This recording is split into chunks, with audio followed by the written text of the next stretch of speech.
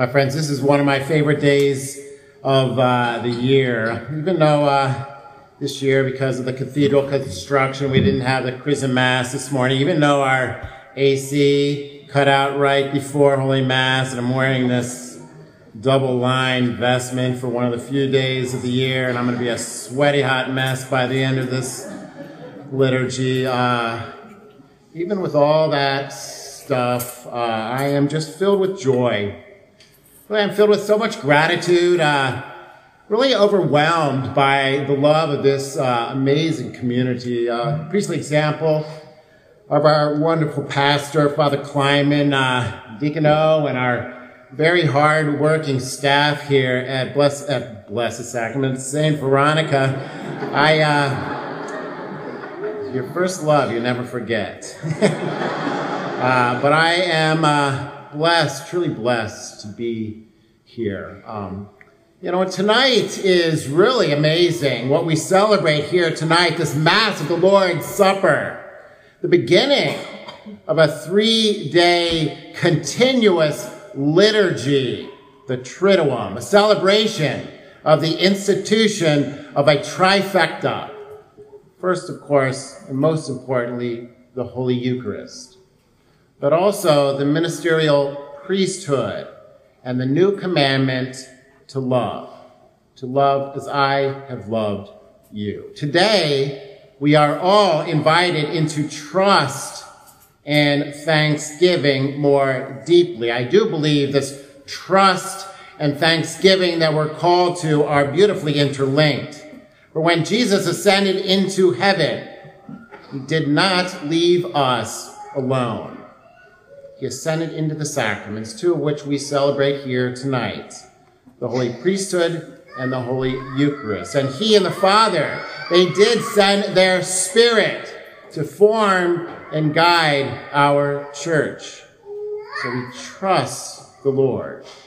We trust in him and his plan, and we are filled with thanksgiving. The Holy Eucharist, Eucharistia, the most blessed sacrament, the source and summit of our faith, the body, blood, soul, and divinity of Jesus Christ. As St. John Vianney said, there is nothing so great as the Eucharist. If God had something more precious, he would have given it to us. So we are consumed by trust and thanksgiving. There is an important and beautiful continuity in the ancient Jewish Passover and the institution of the Holy Eucharist being revealed in today's readings. Let's set the scene. This first reading from the book of Exodus, it's the night of that first Passover and the 10th plague. Each of the plagues were ritual defeats of the pagan gods of Egypt. The Nile god ritually defeated when the river Nile ran with blood, right? That first plague, the frog-headed fertility god, ritually defeated by that second plague, and on to the pagan sun god, ritually defeated by 3 days of darkness. And then finally, of course, Pharaoh himself. Pharaoh considered to be Lord, considered to be high priest, defeated by the death his firstborn son. All the firstborn males, man and beast. God demonstrated the impotence, the powerlessness of the Egyptian pagan gods and revealed himself so powerfully to be the one true God. And so we are called to trust and thanksgiving. My friends, we do know the story. The Israelites were told to sacrifice an unblemished lamb and to apply its blood to the doorpost and the lintel of their homes. The Lord then, of course, went through Egypt, striking down the firstborn males. But when he saw the blood on the doorposts and lintels, he passed over these blood-marked homes, and they were set free from slavery. Similarly, of course, the upper bar of Jesus' cross formed a kind of lintel. The cross, stained by the blood of the Lamb of God, is the door through which we find true everlasting freedom. No one comes to the Father except through me. We celebrate that in a beautiful way tonight. My friends, the Passover was simply a celebratory meal, recalling Israel's freedom from physical slavery in Egypt. The Holy Eucharist is the meal celebrating our freedom from slavery to sin and the glorious freedom that is ours as children of God, so we trust and we are filled with thanksgiving. The responsorial psalm is also filled with so much symbolism. An important psalm for me in my vocation, Psalm 116. It was recited during the Todah sacrifice, a sacrifice of thanksgiving, a peace offering. It was performed in thanksgiving to God for a specific act of deliverance. And unlike other sacrifices, it is very significant to note that the Todah sacrifice offered in thanksgiving for the Exodus was eaten. Some sacrifices were consumed in the fire, but this sacrifice was eaten by the people. The Thanksgiving sacrificial offering is perfected here tonight in this Holy Mass as we eat the greatest sacrifice, a peace offering made for all of us. We do this in thanksgiving, Eucharistia. Of course, none of this would be possible without the second mystery we contemplate tonight, the ministerial priesthood. And I know it can seem a little self-serving to preach about something that only Father Kleinman and I currently possess, but it is very important for us to speak about it and to understand who we are, who I am and who Father Kleinman is, not because we're great guys, but because the Lord has configured us to him in a particular way for a particular purpose. For as St. John Vianney said, the priesthood is the love of the heart of Jesus. When you see a priest, he said, think of our Lord Jesus Christ. Oh, how great is the priest. If he realized what he is, he would die.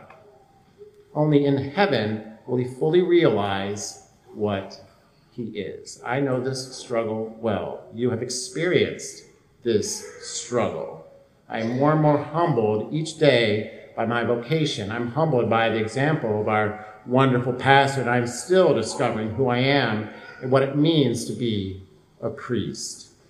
You know, every year on this day, I listen to maybe the best homily I've ever heard by Archbishop Socrates Villas of the Philippines. He's given the homily at the ordination mass in his archdiocese. And while it speaks specifically about men who are being ordained to the holy priesthood, this ministerial priesthood, I think there are many important parallels when we listen to what the Archbishop said in regards to living out the common priesthood of the baptized that all of us here in this church have. There's much fruit, I think, in meditating on it. He was speaking about this process. The formators would deliberate on the seminarians' best qualities. What are their good qualities? What are their strengths? But then it occurred to the Archbishop to ask a different question. What are your weaknesses?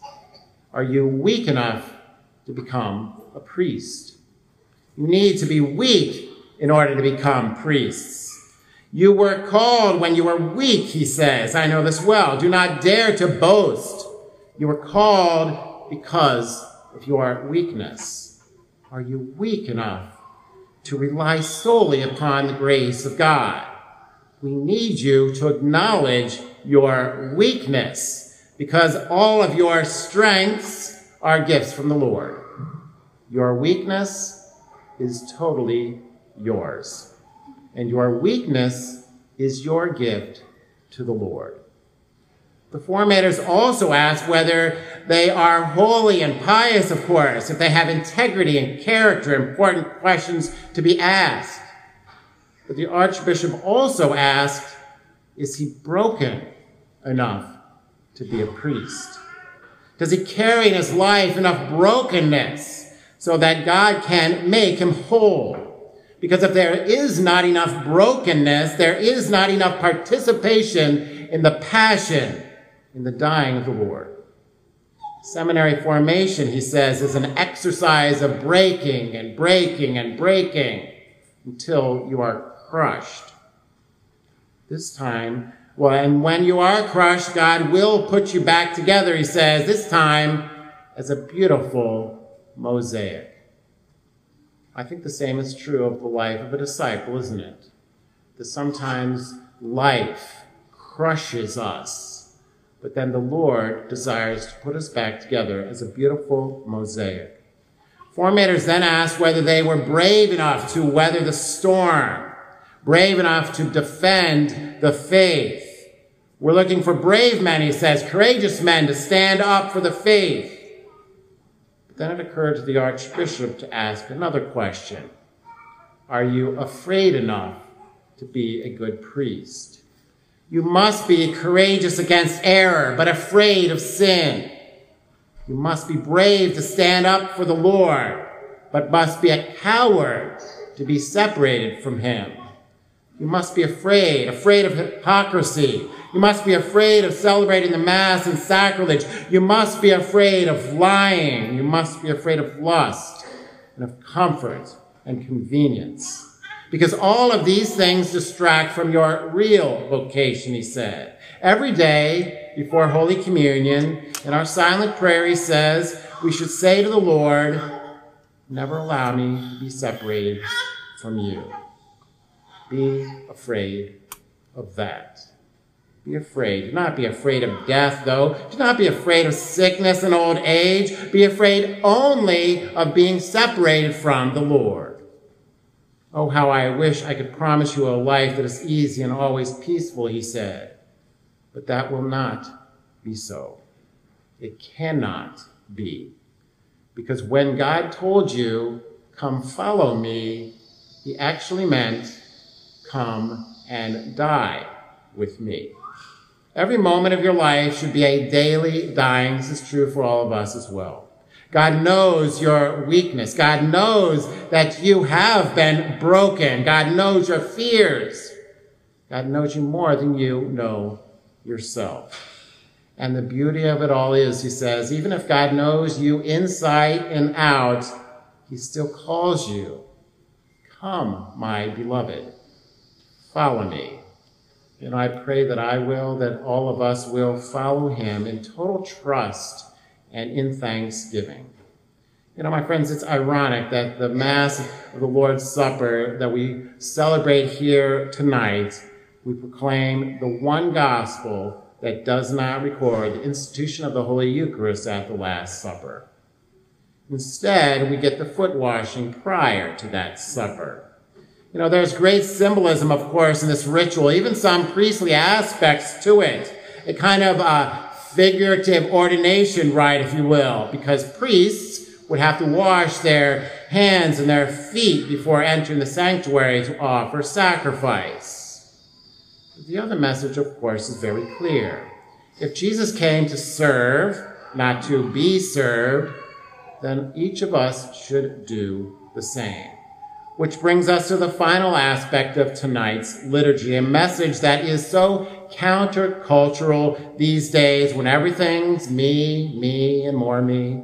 Tonight we celebrate a new commandment. Before the Last Supper, of course, the Lord said, love God with your whole heart, mind, body, and soul, and your neighbor as yourself.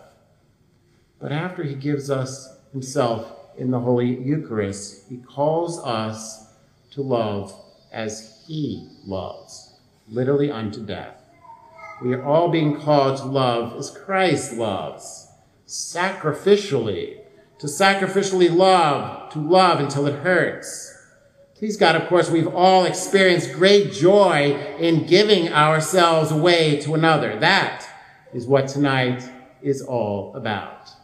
Giving ourselves over to the Lord and giving ourselves over to our neighbor.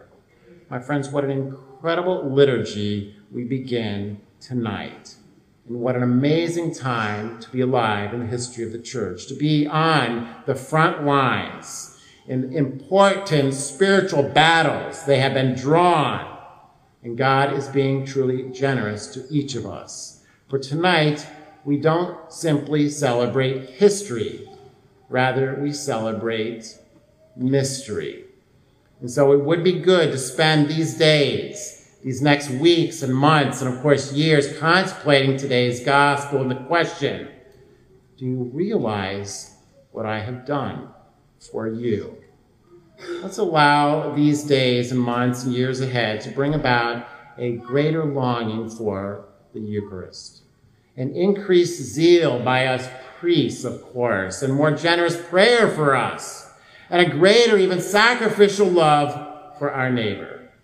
There is some urgency, too, isn't there? If you haven't noticed, our world is a hot mess.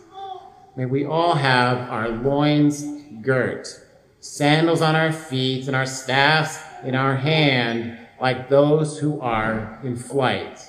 For a new Passover is being offered, true freedom from slavery to sin. We've been marked by the blood of the Lamb, not on our doorposts, but on our hearts. It's marked us to the core. We've been washed clean and offered an inheritance, eternal life and true and everlasting peace. May we embrace this grace. May we allow it to truly transform us here tonight. May we share this grace, and may God be praised.